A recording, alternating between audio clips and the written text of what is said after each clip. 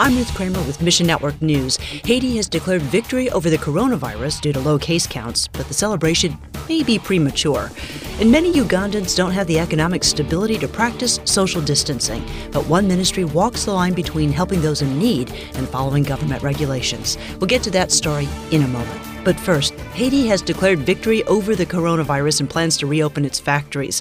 The country's seen just over 40 confirmed cases and 3 deaths. Eva DeHart of For Haiti with Love says the first cases came on a plane from France, and when the airport shut down, the burn clinic lost access to needed supplies. We were pretty devastated, but the Lord opened enough doors for them to get a permission to fly a cargo-only flight in. So it was only about 2 or 3 days, and our medicines were in place. So we were ready before anything started taking place. Haiti has tested relatively few people, and many worry a significant outbreak could still come.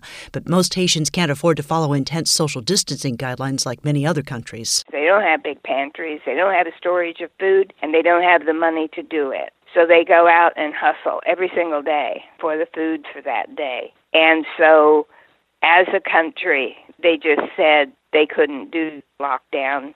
They would take their chances with the virus. DeHart points out that Haitians can't even wash their hands without leaving their homes to get water. So pray that God would prevent a large outbreak in Haiti.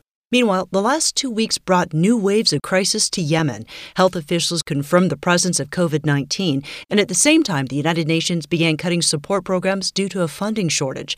Yemen has more people facing death, hunger, and disease than any other nation.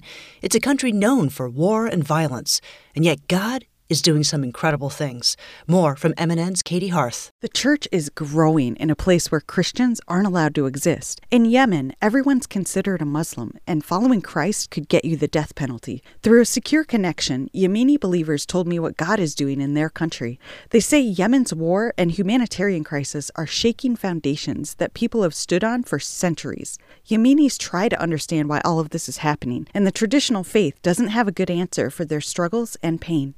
They're desperate for hope, and that's where believers step in. For security purposes, I can't specify the methods, but Christians are taking great risks to share their faith. Yemeni believers say they experience the effects of war just like everyone else, but they know God hasn't forgotten them. They're asking us to remember them too. Pray Yemen's secret believers will experience God's power and grace in these dark times. Katie Harth, Mission Network News. And for millions in poverty around the world, government COVID-19 restrictions are more than a setback. They mean real physical struggles. The poor in Uganda are no exception. Bill Passons with AMG International says, one of the challenges that we're having is that, we still serve a very vulnerable people group. Most of the people that we serve are disadvantaged and, live in poverty and lack of access to work, not being able to move around, to be able to get things that they need is a real challenge. The Ugandan lockdown currently extends to May 5th, with all travel and business halted except for necessities like pre-approved visits to supermarkets and medical facilities. AMG's nursing school and child and youth development centers are both shut down as well, yet their work hasn't stopped. Many in the communities still need the support they were getting before the restrictions. Passon says, where governments are allowing, we're petitioning the government as a charitable organization that is meeting social needs to allow us to go into the communities and distribute food, rations to families in need.